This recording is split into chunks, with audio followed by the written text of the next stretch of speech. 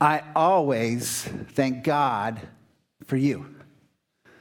I always thank God for you. I have so much to be thankful to God for you. You want to know a few of the things that I thank God for you? Here's a few that I wrote down. Your unity, how you stay unified, how you are flexible. We saw this so much through COVID and other things and all the changes these last few years. I think about how you love God and you love His Word. How there's dozens of ladies that gather on Tuesday mornings to study God's Word. How we gather in many groups throughout our church. How just yesterday for our Entrusting to Faithful Men discipleship group, we had 19 guys show up. Isn't that awesome? I praise God and thank God for the fact that you're a praying church, that you love to pray. I've said this many times, that it's the prayers, the faithful prayers that have been answered, that why we're still in existence today as a church. And that's been decades and decades of prayers. Even yesterday, we had 20 ladies at our ladies' prayer retreat on a Saturday morning, knowing you have to show up again on Sunday. Come on. And then thinking about how you as a church, I thank God for the fact that you're willing to multiply yourself, and that we were able to plant a church, Restoration Church, down in South Cambridge.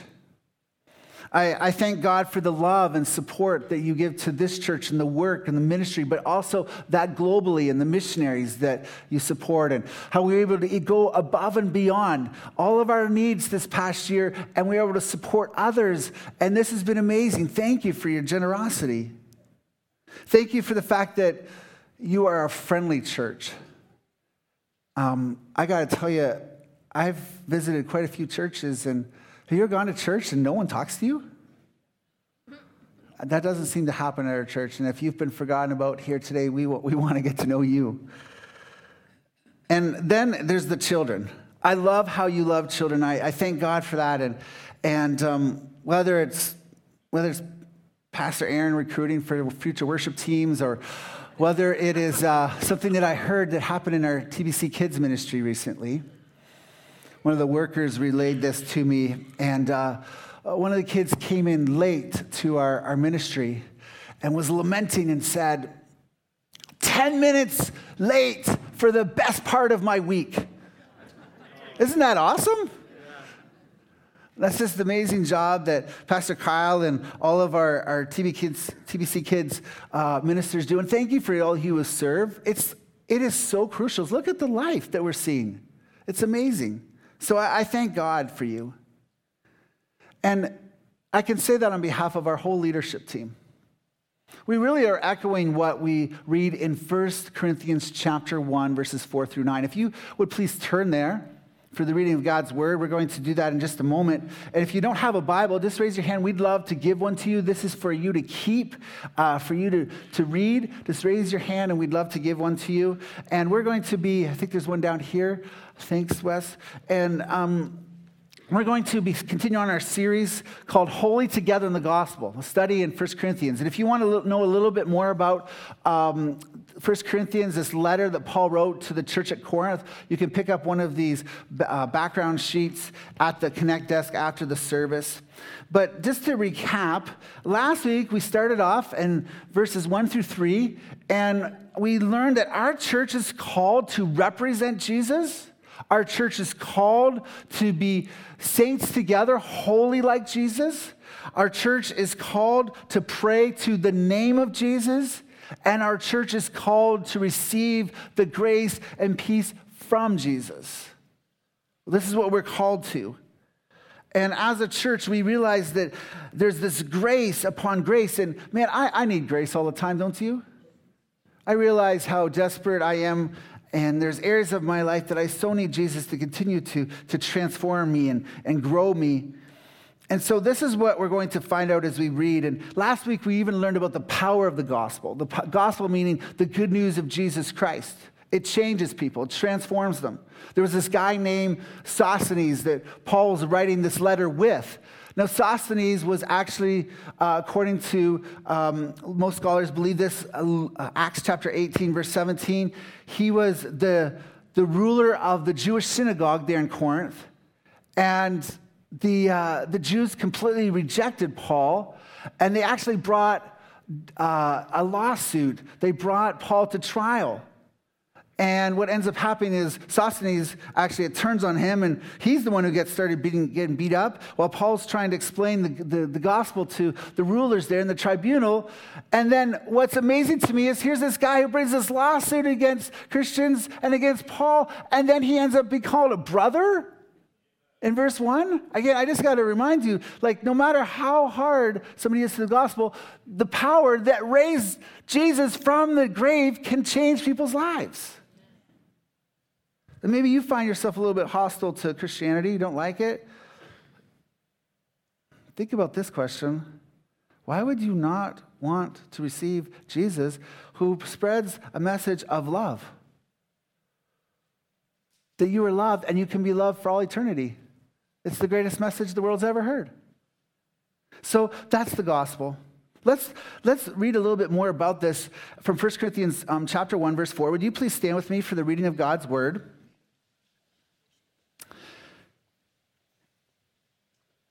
And there's what we read, the Apostle Paul writes, I give thanks to my God always for you because of the grace of God. He had already mentioned grace. Can never get enough grace. Because of the grace that was given to you in Christ Jesus, that in every way you were enriched in him in all speech and all knowledge, even as the testimony about Christ was confirmed among you, so that you are not lacking in any spiritual gift, as you wait for the revealing of our Lord Jesus Christ, who will sustain you to the end, guiltless on the day of our Lord Jesus Christ. God is faithful, by whom you are called into the fellowship of his Son, Jesus Christ, our Lord. This is amazing how many times Jesus is mentioned, isn't it, in these few verses, these first 9 verses. It's all about Jesus. And may we make much of him as we understand his word. You may be seated. God is faithful. God is faithful to richly give us everything we need in Christ. Like everything. So I say, John, I'm feeling a little bit under-resourced here. Like everything that I need, yes, everything that you need can be found in Jesus Christ. You might say today, well, I'm a little short in cash. I'm a little short on friends. A little short on time.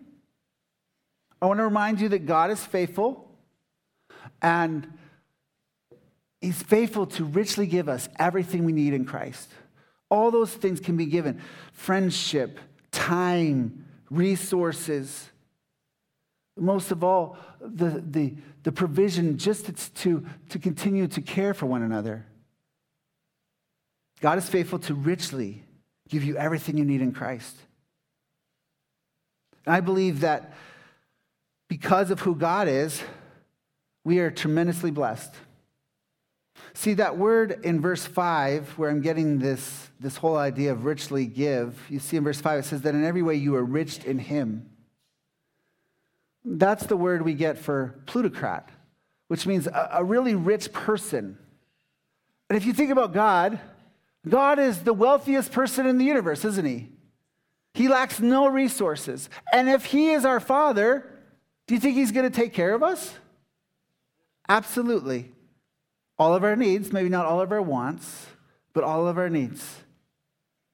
And I want you to be encouraged at this, that God is able to faithfully, because he's faithful, to give us everything we need in Christ. And we're going to find some ways that he does that. Let's walk through the text here. And we see that in verse 5,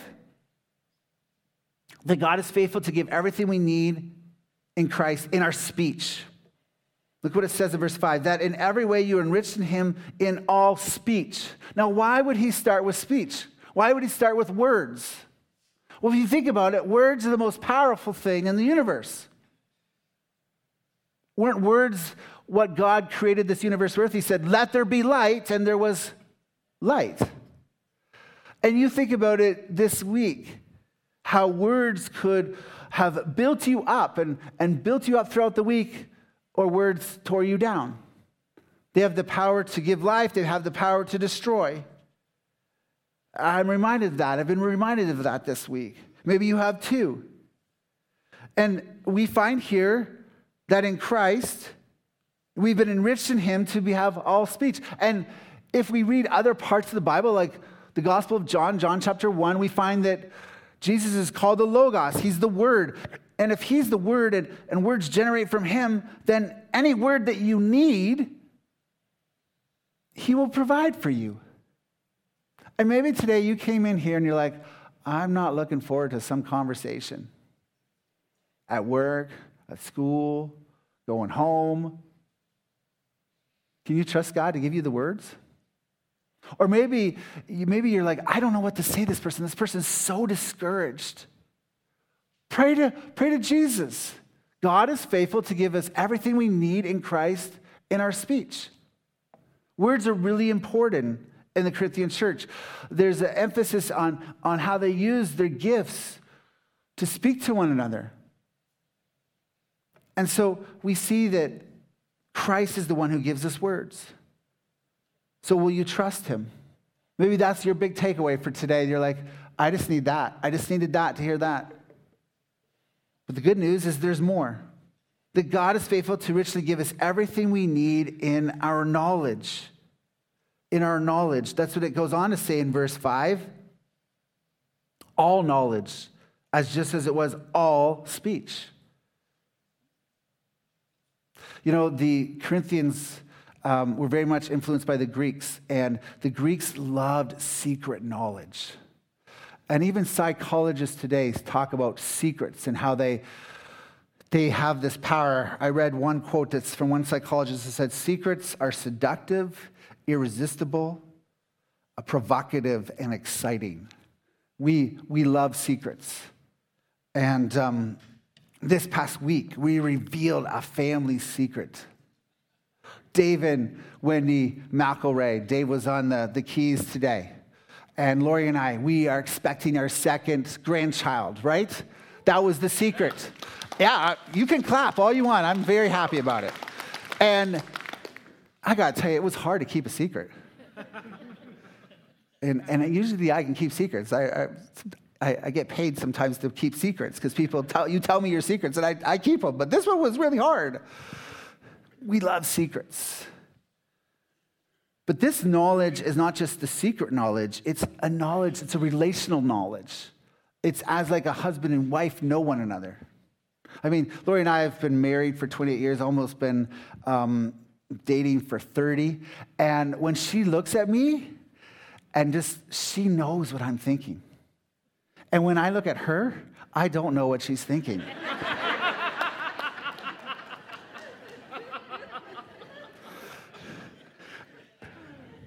But I've tried to grow in that relational knowledge, right? And so I'm trusting God, give me the knowledge to even talk to Lori and know what she's doing and thinking, and this person and this person and this person. Maybe you find yourself that way too, right, today?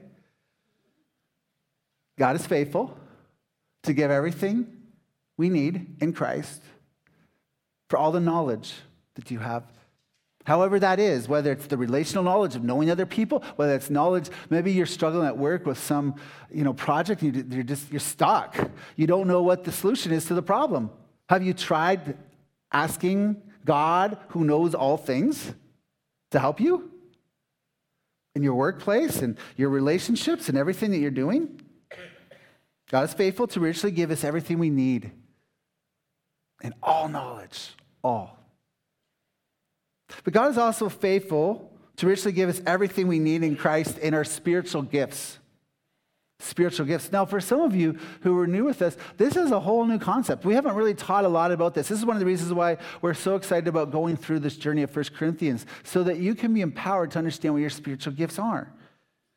And I want to tell you that every church has all the gifts that they need to complete the assignments that God has for us to do. It's a real encouragement. We still need to pray, as Jesus taught us, to pray for harvest workers to come and help out with that and to join the church in this. And that's why we pray for more workers. But often people are on the sidelines because they either don't know their spiritual gift or they're just not using them. And so I want to talk about spiritual gifts a little bit and explain a little bit more about what spiritual gifts are all about. So I have some questions that we'll walk through. The first is this: what is a spiritual gift? And here's what you read: a spiritual gift is a God-given ability for service to unify and build up the church. It's a spiritual gift is a God-given ability for service to unify and build up the church. That's what a spiritual gift is. And you don't want to confuse that with talents. Talents are God-given and spiritual gifts are God-given. But here's the difference. A talent is something that you get when you are born. A spiritual gift is something you get when you were born again. I'll say that again. A talent is something that God gives you when you were born. But a spiritual gift is something that you get from God when you were born again. You become a believer in Jesus Christ. And this is really important. The Holy Spirit gives you this gift. It's God-given. You can't inherit it from your family. There might be ways that they put you in a position to learn about spiritual gifts, but it comes directly from the Holy Spirit. It's not for your own personal fulfillment to reach your destiny. It is to unify and build up the church. And sometimes we even have gifts that we maybe don't even love. And it wouldn't be your favorite if you had your choice, but do you have that gift? And we need to remember that, I'll try to, just to help you remember that the spiritual gift isn't for you, but it's for the church. This will be helpful to remember, something to remember. This is a gift, right? We usually think of presents. This is a gift. And at Christmas time, we usually think these gifts are for us. But, Sam, could you help me out with this? When I open up this gift, you want to open up the gift? Okay. What's in it? Oh, it's empty. It's empty. It's nothing, right? The focus is on... We'll get it in a second, Sam. I didn't prep them ahead of time. You can see that. See, the spiritual gift is not so much about the present. It's about the Holy Spirit's presence in our life. And that the Holy Spirit animates that in our life and helps grow it. So that we can have great empowerment and be used in mighty ways for the kingdom. But we always need to remember that the gift is from the Holy Spirit. Does that make sense? And so, again, that's why we are born again with this gift. The Spirit brings it into our lives. Second question is, why do we need to know about spiritual gifts? Well, knowing our spiritual gifts will help each believer, each one of us, find their niche in the body of Christ. You can say, okay, this is what God's called me to do. This is my calling. This is my gifts. As we seek Him for His assignments for us. A third question is this: does everybody have a spiritual gift? This is really important. Only if you're a believer in Jesus Christ do you receive a spiritual gift. So it begs the question, are you a believer in Jesus Christ? Do you know Jesus? Every believer has a spiritual gift, sometimes multiple gifts. 1 Peter 4:10 makes this clear. This is what it says. Each one should use whatever gift he has received to serve others. Notice the serving capacity. Faithfully administering God's grace in its various forms. This is a way to show God's grace. And if we go back just to the text for a moment, here, isn't this so neat? Look at verse 7. So that you are not lacking in any spiritual gift as you wait for the revealing of the Lord Jesus Christ. This is a new insight to me. Many of us are so excited. We can't wait for Jesus to come back. And one of the ways that we can show that eagerness is actually to use our spiritual gifts. Have you ever thought of it that way before? As we contribute and we work together as a body of Christ, that's a way of saying, we're ready, Jesus, come back. We're eager for you to come back and change this whole world and have the new heavens and new earth, and we'll be with you forever and ever. And so when you use your gift, it's a way of saying, come, Lord Jesus, come. We wait for the revealing of our Lord Jesus Christ. So that maybe is one of the things that some of you will say, I need to actually think about whether I really am a believer. Because if you're a believer, you're going to want to use this gift. A fourth question is, when does one get the spiritual gift? Gifts are distributed at the moment of salvation. Now, are they fully developed, fully be able to be used in great power? No. But at the moment of salvation, that's when we get that gift. How about, can I lose my spiritual gift? Or can I trade my spiritual gift? I want this person's spiritual gift. No, there's no trades.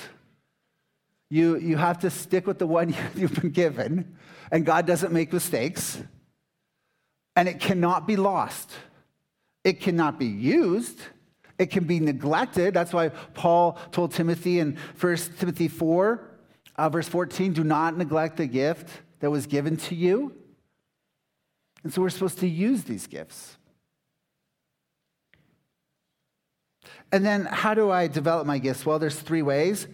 Through education, you need to learn about your gift. You need to know about it. Through exercise, just like anything, you need to practice it. You need to use it. And sometimes as you practice, you learn, okay, I thought that was my gift, but maybe it's not really my gift. And then through evaluation, there has to be affirmation of other believers, affirmation of the local church. And when we look at verse 7 of 1 Corinthians 7, we see that they didn't lack any spiritual gift. They had an abundance of gifts, spiritual gifts. They were an embarrassment of riches, if we could put it that way, except they weren't embarrassed. They were actually bragging about it. Now, why did the church at Corinth seem to have so many gifts? All the gifts, power gifts, love gifts, serving gifts, all these types of things. Well, this is, I wouldn't start a new denomination, but this is what I would propose. When people who have gone through such trauma and difficulty, God often gives them an extra amount of grace. Charisma. Giftedness is what that word emphasis. And it's because Jesus talks about this in Luke chapter 4, verse 18, is quoting the prophet Isaiah, and he says that he came to release the captives. The Corinthians had been in captivity to all the worship of other gods. And those believers have been rescued from that. And really, those other gods were demons behind them. And they have been rescued by Jesus at the cross. And then as they believed in Jesus, what he did at the cross. And so I know my wife has taught on this and continues to develop with Dr. Baxter, our elder, as she's working on her master's, this whole idea of the fact that as we are sometimes see gifts in one location that seems to be more empowered, it could be the fact that Christ came and took the spoils of war as he defeated the kingdom of darkness and passed out gifts. And we read about this in another book in Ephesians chapter 4, verses 7 through 11. However, he has given each one of us a special gift through the generosity of Christ. That is why the scriptures say when he ascended to the heights, he led a host of captives. Remember I told you about Luke chapter 4, verse 18, and gave gifts to his people. So think about this. Your spiritual gifts, my spiritual gift, is part of the spoils of war of Jesus' victory over the devil and his minions. And notice it says he ascended. This clearly means that Christ also descended to our lowly world. And the same one who descended is the one who ascended higher than all the heavens, so that he might fill the entire universe with himself. Now, these are the gifts Christ gave to the church: the apostles, the prophets, the evangelists, the pastors, and the teachers. And so Christ has distributed these gifts in part because of the spoils of war. Isn't that an amazing thought? The victory that Christ has given as he won at the cross. God's faithful to richly give us everything we need in Christ in our spiritual gifts, everything that we need to build up the body and unify it. God's also faithful to richly give us everything we need for perseverance. Maybe you walked in here today and you are struggling with your faith. Maybe you're encountering some doubts. Here's one verse that I would encourage you to memorize, to hold fast to. Look what it says in 1 Corinthians chapter 1, verse 8. talking about Jesus, who will sustain you to the end. Sustain you to the end, guiltless in the day of our Lord Jesus Christ. I take that to mean that Jesus is going to take care of our sin. He's going to help us persevere. And there's some who talk about the perseverance of the saints. It's mostly about the perseverance of God, right? That God is faithful in our life to sustain us. So that when we stand before Jesus on that day in Lord Jesus in his judgment seat, guiltless. Isn't that an amazing truth? That's why if today you walked in here and said, man, I really messed up, I really sinned, then you come to Jesus and grace upon grace, verse 3, verse 4, this grace is available to you. But it requires repentance, it requires confession. So God is faithful to richly give us everything we need in Christ, in our speech and knowledge and spiritual gifts and perseverance. And lastly, look at verse 9. God is faithful, by whom you are called into the fellowship of his Son, Jesus Christ our Lord. He also gives us fellowship. Didn't we see that during COVID, during those years of loneliness, that we needed to have fellowship? And that was what we find in Jesus. That he's given us everything we need. God's faithful in that. Or maybe today you find yourself lonely, discouraged. You have Jesus if you trust in him. And you have a church who is not perfect, but loves you. And I thank God for you. And I thank God for Jesus Christ. Do you today? Let's just as we're about to sit in just a moment, just finish this prayer, and then I'll close us in prayer and transition us to a song. God, I thank you for this church. Just pray this prayer. God, I thank you for. Finish that prayer.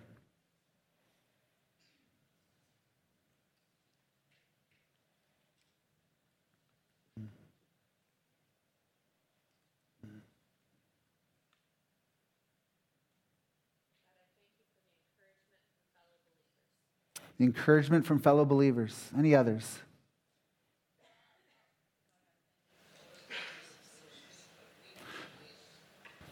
We thank you for forgiveness of sins and for your grace. Any others? Thank you, God, for not letting Jen have any more seizures. One more.